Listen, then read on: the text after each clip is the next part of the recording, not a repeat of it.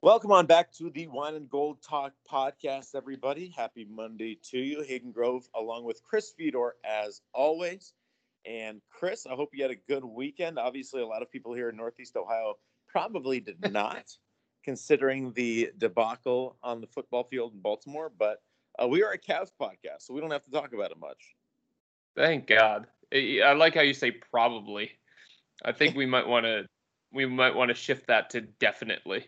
Definitely fine. We'll definitely, it was a definitely not a good day for most people in Northeast Ohio yesterday. Just a ridiculous game in so many aspects, and the Indians continue to lose too. They've lost 6 in a row. So the Cavaliers, Yes, the Cavaliers are probably playing better than anyone in Northeast Ohio, and they haven't played a game. They haven't played a game in 6 months. that's right. The Cavs haven't lost since March.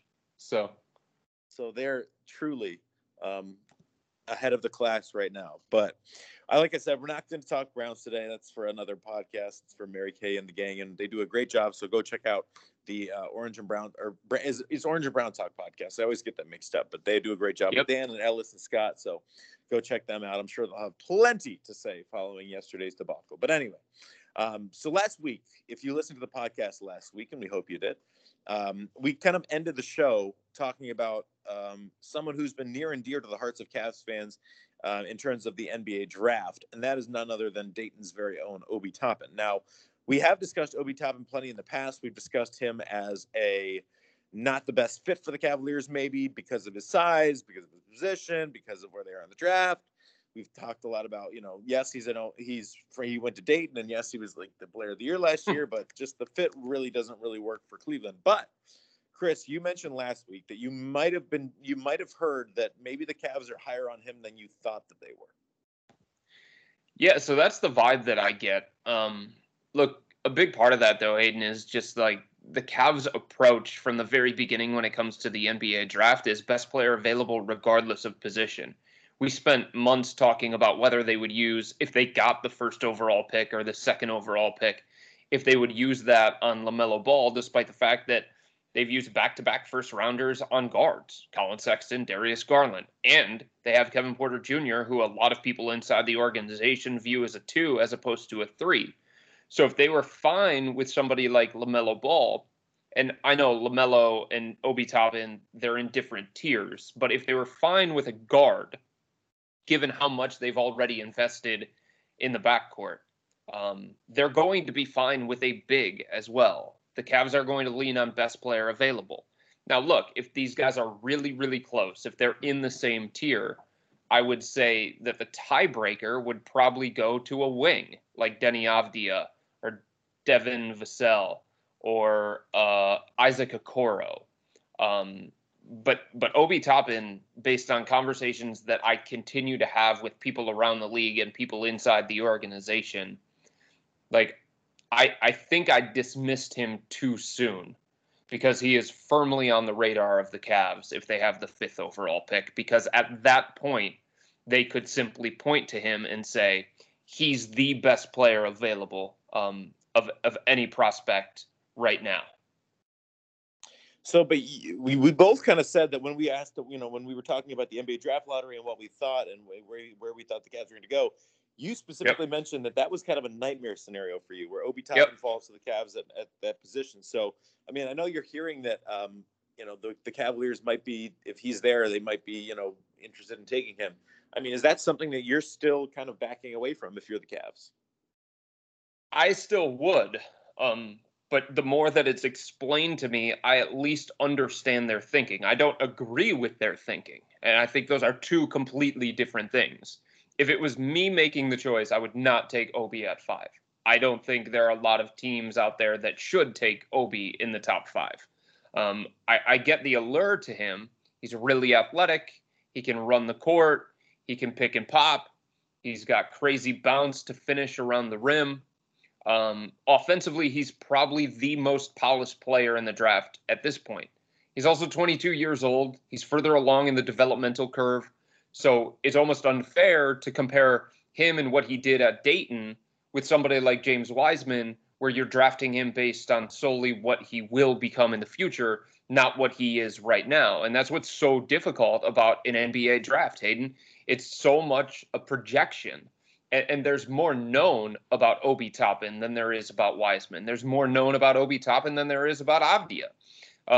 So I get the allure from that standpoint, but I just think the Cavs are in a different kind of position. They're the 5th pick in the draft. They wish it would have been higher. Fans wished it would have been higher. I think they have to take a swing, and I just don't see Obi having the same kind of upside capability as some of these other guys. He's a high floor, low upside guy to me, and for the Cavs, I don't think that's what they should be looking for. I think they should try and swing for the fences.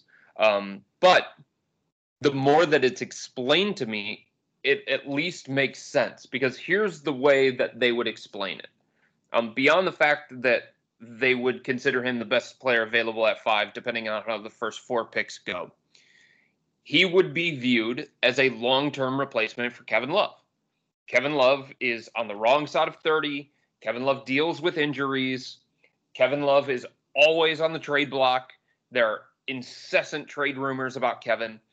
And there's nobody around the NBA that believes that he's going to finish his contract in Cleveland. So not only could he be the long-term replacement for Kevin, but he could fill some minutes at the 5 as like a small ball 5 in case Tristan Thompson leaves this offseason, in case Andre Drummond leaves next offseason. And to go back to Kevin Love, I'm told that there is already a plan in place to keep Kevin from playing back-to-backs in 2020, 2021. So we're probably looking at Kevin Love playing 55 to 65 of the 82 games in the regular season if the NBA implements a full regular season. So, you're going to need some help in the front court, especially if Tristan Thompson leaves in free agency. I'm not saying that he's going to, but in terms of team planning, these are some of the things that the Cavs really have to keep in consideration. So you've discussed bigs, and the way that the Cavaliers are trending. They've obviously brought in a couple bigs, and I think that we've both agreed that the biggest need for the Cavs is definitely a swing and a 3. The names you mentioned: Isaac Okoro, Devin Vassell.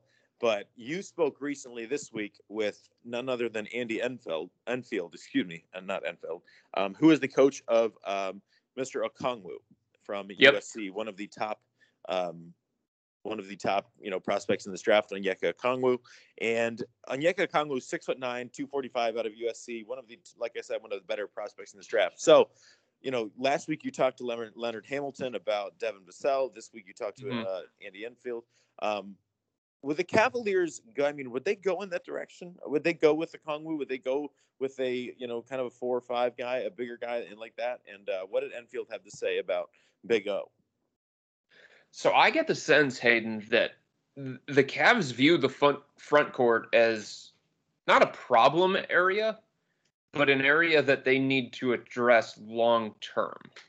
Does that make sense? Yes. Of course they do. But I think it's more pressing than a lot of people feel like it is. In fact, I would go as far as to say that unless LaMelo Ball or Anthony Edwards falls to 5, they are not taking a guard. Right. I would not see that. Tyrese Halliburton to them, I don't think they could justify. The way that they would say it is that guy in the future, we don't believe is better than Darius Garland, Kevin Porter Jr., or Colin Sexton. Right. When it comes to Okongwu or Obi Toppin, or even if James Wiseman fell to 5, I think the Cavs would say, in the future, one of those guys could be better than Larry Nance Jr., a guy that we have invested in, a guy that we really like. So to me, a big is right up there, not neck and neck with wing, but very, very close in terms of the priority list. And it's because of the things that I said. Tristan Thompson is 50-50. Andre Drummond beyond this season is probably 50-50. He could walk in free agency in 2021, or the Cavs could flip him before he becomes a free agent in 2021. So what looks like a position of strength right now because the Cavs have committed to Kevin Love and they've committed to Larry Nance Jr. And the belief is that Drummond is going to opt into his contract. Like, that's only for this year. So if we start projecting forward beyond this year, Ante Zizic is going to be gone. Tristan Thompson could be gone, and Andre Drummond could be gone. And then you're staring at a front court of what? Larry Nance Jr. and Kevin Love?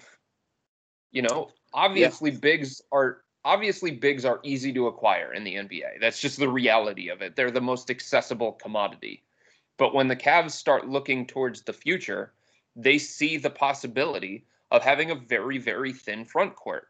And if they're sitting there at 5, they're not going to dismiss somebody like Big O or Toppin or Wiseman, because for this upcoming season, those minutes may be hard to come by.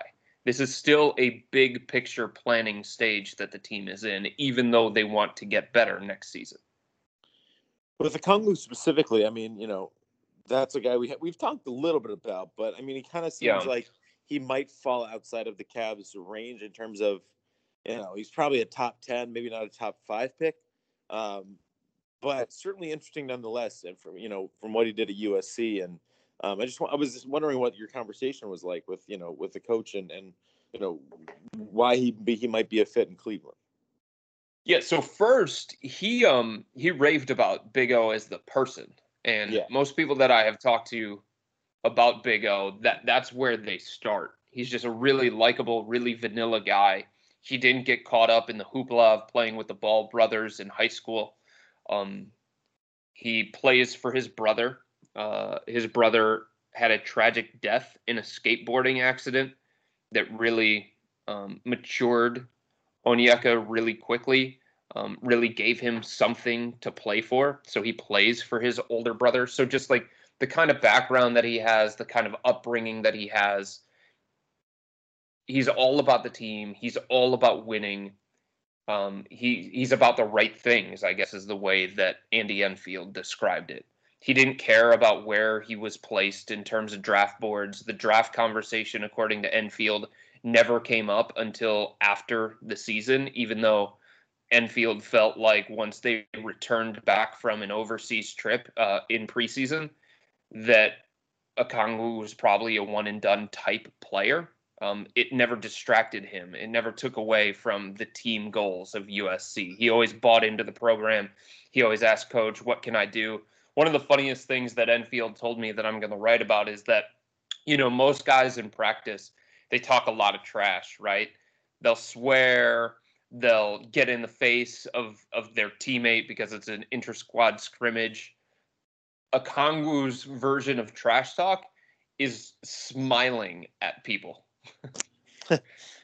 I mean, that could rub. I mean, honestly, I've seen enough athletes that could rub the wrong way. It can rub them the wrong way. What the hell are you smiling about? Right. But it's just the kind of person that he is. He always has a positive attitude. He's always smiling. That's just he's so thrilled to be playing basketball. Right. So that I thought was one of the hilarious nuggets that I got from Enfield. And one of the things that he said to me that really resonated, I asked Enfield, I said, look, Big O took 4 3-pointers for you at USC this past year. He made 1. The only 3-pointer he made was like a 3-quarter court heave. It was the first 3-pointer he took all year, Hayden. It was the first one that he made. He missed his final 3. But that's not a part of his game. He's not the stretch 5 that a lot of teams are looking for nowadays in the NBA.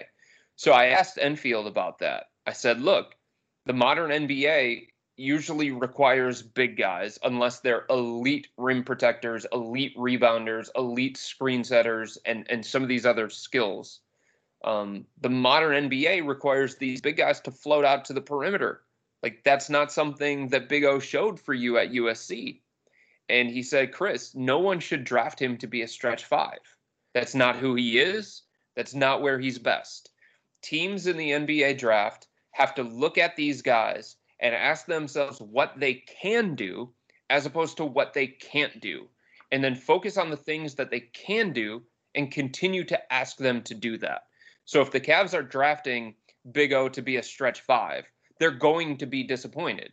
Now, maybe 2, 3, 4 years down the road, he develops that part of his game.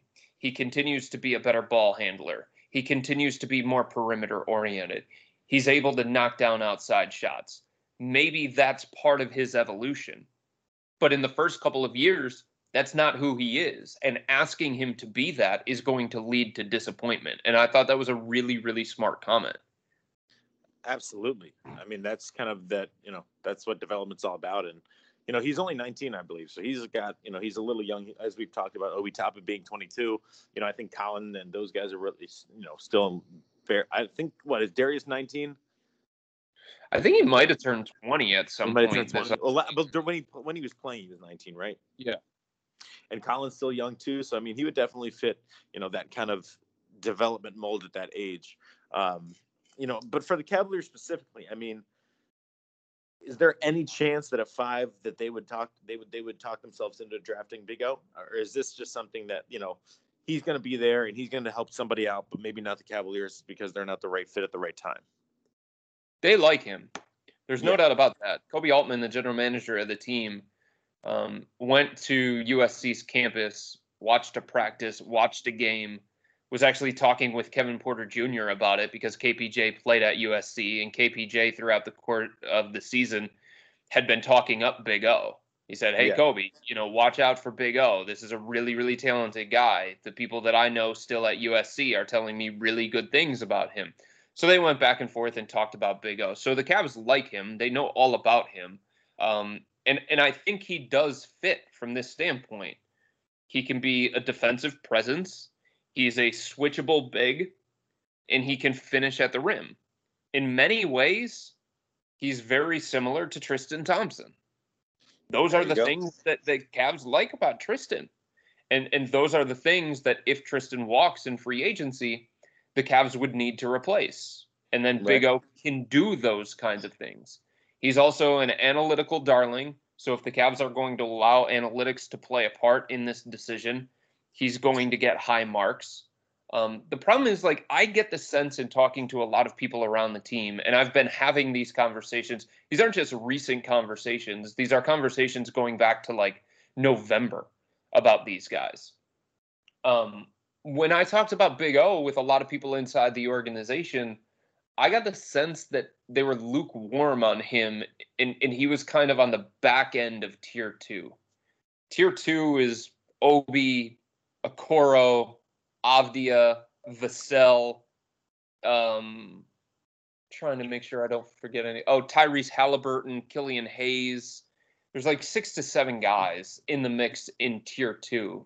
And then trying to figure out how to decipher between that tier is really, really difficult because there's so many guys. I just get the sense that Okongwu is kind of on the back end of that, not so much the front end. And it doesn't make sense to me. I like him more than Toppin. I think he makes more sense than Obi does. But the sense that I get in talking to people around the organization is that there are legitimate concerns about Onyeka's offensive game and whether he can eventually become that modern big. People have used the Bam Adebayo comparison, and I think that's too much. Bam was a really, really good passer coming into the NBA draft. He was a really good ball handler coming into the NBA draft. And it's those perimeter offensive skills aren't there yet for Onyeka. And I think because of that, it leads to more questions about whether they can be in the future. But as you have mentioned, the Cavaliers are of the belief that you can fix the shot. You can fix. That's exactly right. You can fix, a player's ability to shoot. But let's say this. Not all big guys are going to be able to shoot threes. You know what I mean? No, correct. Right. You can work with them forever, and the Cavs believe in their player development, and they believe in their shooting coaches. But some dudes just aren't going to be able to do it. Andre Drummond is not going to be a three-point shooter. It's just not going to happen for him. Right? Tristan Thompson is just not going to be a three-point shooter. It's not going to happen for him. So I'm not saying that's how it is with Okongwu, but I think we have to be careful when talking about bigs from that standpoint. With guards, it might be a little bit easier because of the form, because of the free throw shooting, things along those lines. With bigs, You can't just say, oh, we'll put him in our player development program. We believe in it. We believe in our coaches. He's going to be a good shooter because of us. It doesn't always work that way, unfortunately. Yeah, I totally understand that, and it's something that I was just thinking about Tristan Thompson specifically. You said that he's definitely not going to be a 3-point shooter. I think he might come at you on that one. I think he believes in himself a little more than you do on that one. Well, I mean, how many Cavs practices did we seen Tristan Thompson working with Larry Nance from the corner? I mean, he's trying. He's definitely trying. There's no doubt about that. Look, man, I tip my hat to him. And I know some of the things that he's already become as he's been in the NBA. And I give him a lot of credit. Like some people thought when he came into the NBA, like he's not going to be a guy who ever averages double figures in scoring because he's just not an offensive guy. He's a rebounder. He's a winner. He's a hustler. He's going to do the dirty work, all that kind of stuff. But forget the offense. You're playing 4-on-5 with him. Right. And then he proved those people wrong to some degree. He changed which hand he shot with primarily, which you don't see very often in the NBA. So he's already done that. But I'm going to need a little bit more, Hayden. I'm going to need a little bit more than a career mark of 9 made 3-pointers in 1, 2, 3, 4, 5, 6, 7, 8, 9 years. 1 3-pointer made per year before I start saying, all right, this guy's going to be able to put that as part of his game consistently. Well, maybe during this quarantine, he spent all that time in his indoor court just firing up threes. And it's he's possible. Come out next year, be in the Cavs uniform or elsewhere, and just light it up from deep. I can see it now, just because you said that, just because you doubted him. He's going to come out and prove you wrong. He's that kind of guy, and then he'll tell you about it too. By the way, that's exactly what I'm saying. He will definitely be like, "Oh, I heard what you said," and I spent the whole quarantine shooting threes, and look now. Now I'm like, Junior from out there. To his credit, he did shoot 39% from 3 this past year. Now, really, really, really small sample size, and his first made 3-pointer in an NBA career came this year, by the way. This year. But that's true. But he did shoot 39% from 3, which, again, admirable. You tip your cap to a guy like that who's willing to work it and willing to look at how he can evolve his game. Because some guys just get complacent and like, all right, I'm good the way that I am. Yeah, I mean, he's one of the hardest workers and a guy that really puts a lot of time into his craft, which is why I just had to, throw that in there for you, saying he can't shoot. You did write a couple of "Hey Chris's" this week, and as you mentioned, as the NBA playoffs continue, we are looking at a Game 7 between the Denver Nuggets and the LA Clippers. Now, wouldn't that be something? Did you think we were going to get there? It looked like it was over in Game 5. Yeah, but then again, the Nuggets have just proven time and time again you can't doubt them. I know.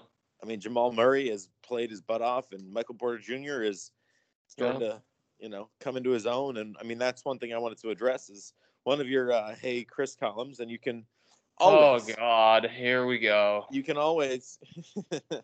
Michael Porter Jr. You can always send in your questions to "Hey Chris," and you should sign up for his subtext because he does a great job with the subtext, giving you all the analysis and all of the news that you need before it happens. Again, subtext is $3.99 a month with a 14-day free trial. And to contact Chris, simply, as I try to find the number here, do you know the number off the top of your head? I do. Yeah. Okay. 216. 208. Hold on. It just refreshed. 4499. 216-208-4499. Again, 216-208-4499. That is the number to get Chris's subtext. Just text that number, and you will be able to sign up for the 14-day free trial, and then subsequently $3.99 a month. And like I said, that's a way to get your questions into Chris on this podcast, the only way to get your questions into our podcast. And furthermore, you can get your questions in for Hey Chris, like I said. So one of the questions in your Hey Chris column, which is now under the exclusive tag for this week, which means I can't really see it. But the question is, do the Cavaliers regret? Wait, hold on. Time out. I can see it. I can see it. I just forgot my password. I was going to say. Oh, wait. No, here it is. That's Never mind. amazing. I got it. I got in. I don't know. There was something wrong there. I was like, I know my password. So, yes, I get it. Okay. I was going to say, did they keep you out of the mix? Yeah, they kicked me. Yeah, yeah, they kicked me out. They don't want me. They don't want me to see any of the exclusive content, awesome. which is great. No, I am in. I can see it now. Okay, so the first question is, and it says as follows: seeing Michael Porter Jr. make big plays on both sides of the floor in the playoffs, doesn't it make drafting Colin Sexton over him a mistake? Do the Cavaliers have any regrets about that decision? ?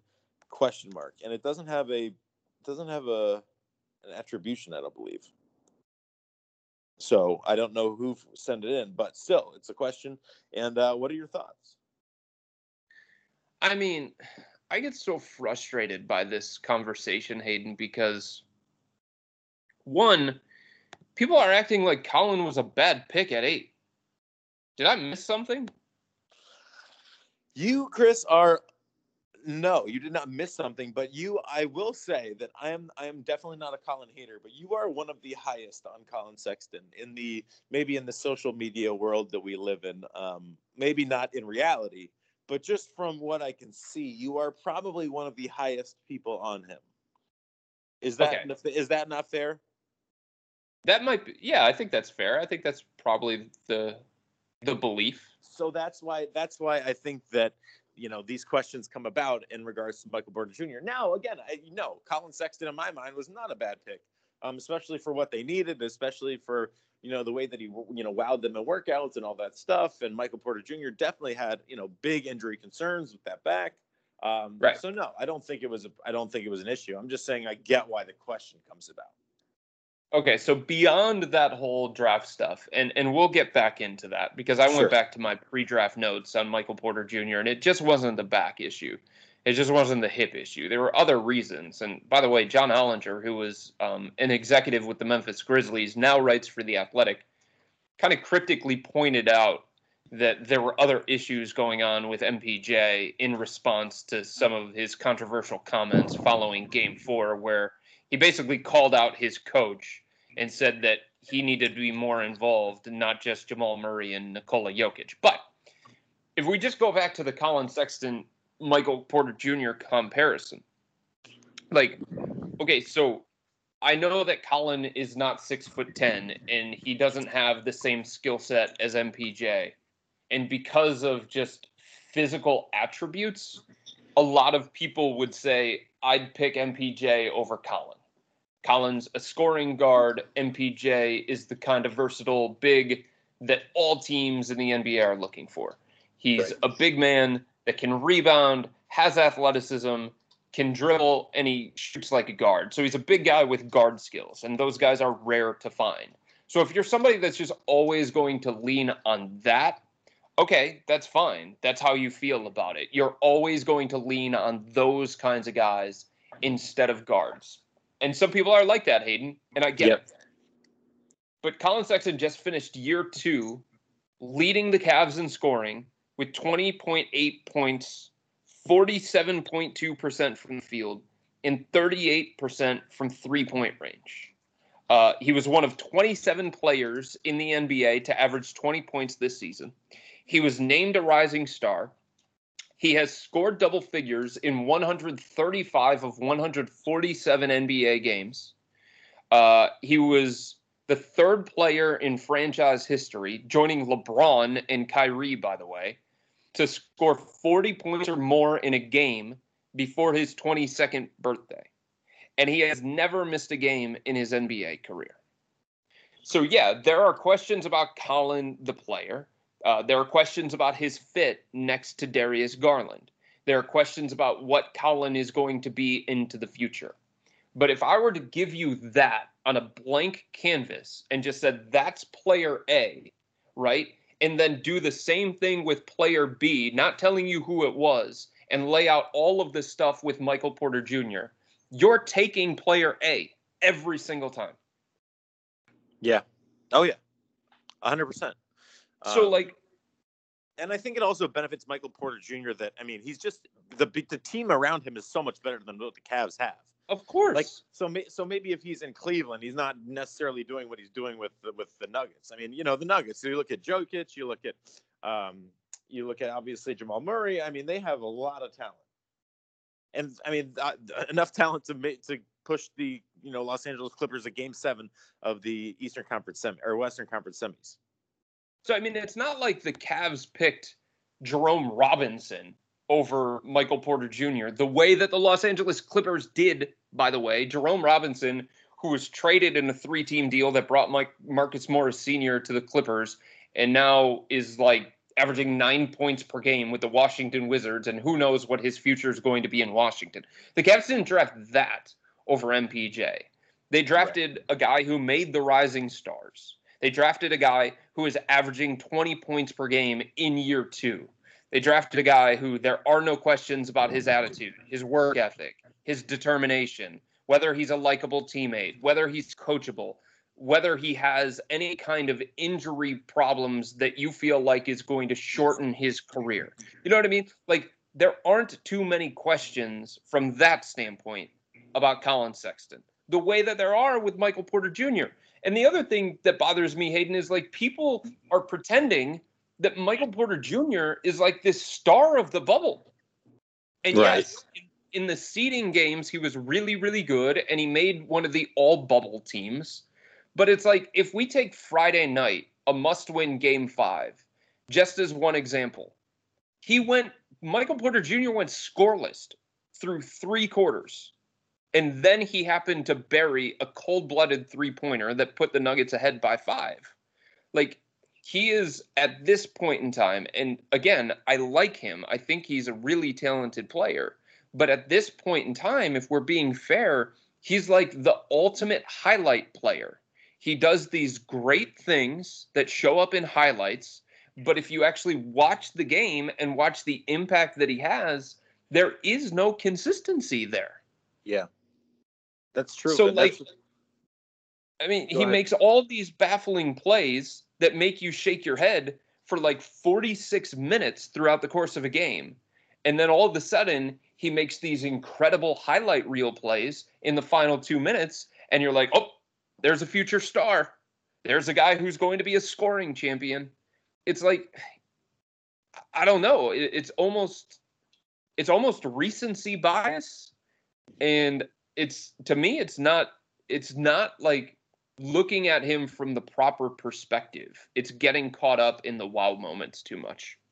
I can hear that. I can definitely hear that. And that doesn't even take into account, Hayden, think about this.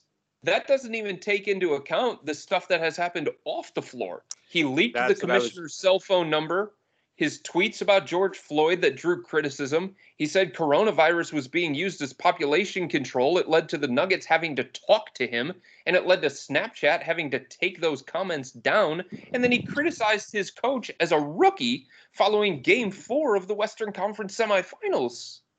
That's exactly what I was just going to mention. You posted a couple of tweets here from Larry Nance Jr., from Damian Lillard, some pretty hardened vets in the NBA, and Lillard said SMDH, shaking my head, and Larry Nance said basically openly to openly criticize your head coach in the playoffs as a rookie, like with a bunch of exclamation points. I mean, you're right. There's definitely been a lot there in terms of his off the floor stuff. And you mentioned the John Hollinger. Yeah, this tweet right here. How do I put this gently? Medical was by far the main reason he fell in the draft. It might not have been the only reason. So. Right. You mentioned that, and certainly there was a lot more than just the back issue. And I went back to my pre-draft notes from sources on MPJ because I really thought, Hayden, he was going to be the Cavs pick at number 8. Yeah. I think it was the day before the draft. I thought it was going to be him. And then the next day, the day of the draft, I started to get the vibe that it was going to be Colin. But these were my pre-draft notes. And I think the hilarious thing about this is, in some ways, you have seen all of this with MPJ. Incredible talent, versatile, scorer's mindset, can get buckets at all 3 levels, significant injury risk, not just the hip and back, but family has a history of knee injuries. Will that happen with him as well? Not the best teammate, coachable, question mark, immature. Yeah, I think you've seen all of that. I definitely think you've seen all of that in just one season, or I mean, yeah, because he was hurt last year. So just in Right. less than one season, in Yeah. 55 games or whatever it is. So I agree. And I think the thing that with Colin too is that he's just so, everything that MPJ is not in terms of consistency, in terms of off the court, that's what Colin is. And I think the Cavaliers were definitely at that point and still looking for more of a culture fit. A guy to kind of to establish the culture in Cleveland, and that's certainly what they wanted. And I think Colin fits much more to what they were looking for than MPJ. And you know what? Like, to be honest with you, I think the Cavs were looking for security too. So the pick that they had, the 8th overall pick, one, it was the centerpiece of the Kyrie Irving trade, and two, it was supposed to be the pick that kind of jump-started the rebuild. And I think because of that, they wanted somebody that was quote-unquote more safe. And it would have been very, very risky for a team like the Cavs in that situation to take somebody who was coming off a microdiscectomy. Like, dudes his age do not have that surgery. They don't. Yeah. They don't have microdiscectomies at 19 years old. Then they don't have a second spinal surgery 1 year after that. It's just not common. So there are different teams in different situations inside the lottery. And I think the team that made the most sense for him was the team that took him. The Denver Nuggets didn't need him right away, right? They were a team that had a foundation piece in Jokic, and they already had Jamal Murray, who they really, really liked. And they felt like there was nobody that we can get at number 14 that we absolutely need to have that's going to help us this particular year because of the situation we're in, because of the great drafting that we had done recently, because of some of the other draft picks that we already have on this roster, because of our salary cap situation, like all those different things, we can take a risk that the Los Angeles Clippers felt like they couldn't, or the Cleveland Cavaliers felt like they couldn't. So not every team is in the same situation just because they're all quote unquote lottery teams. Even going into this year's draft, I think that's really important to remember. Not every team that's in the lottery is in the same situation as the Cavs, right? Not every team that's in the lottery is in the same situation as the Charlotte Hornets. And the direction that they go in the draft is oftentimes tied to the situation that they feel like the organization is in and the kinds of players that they feel like they need both in the short term and the long term.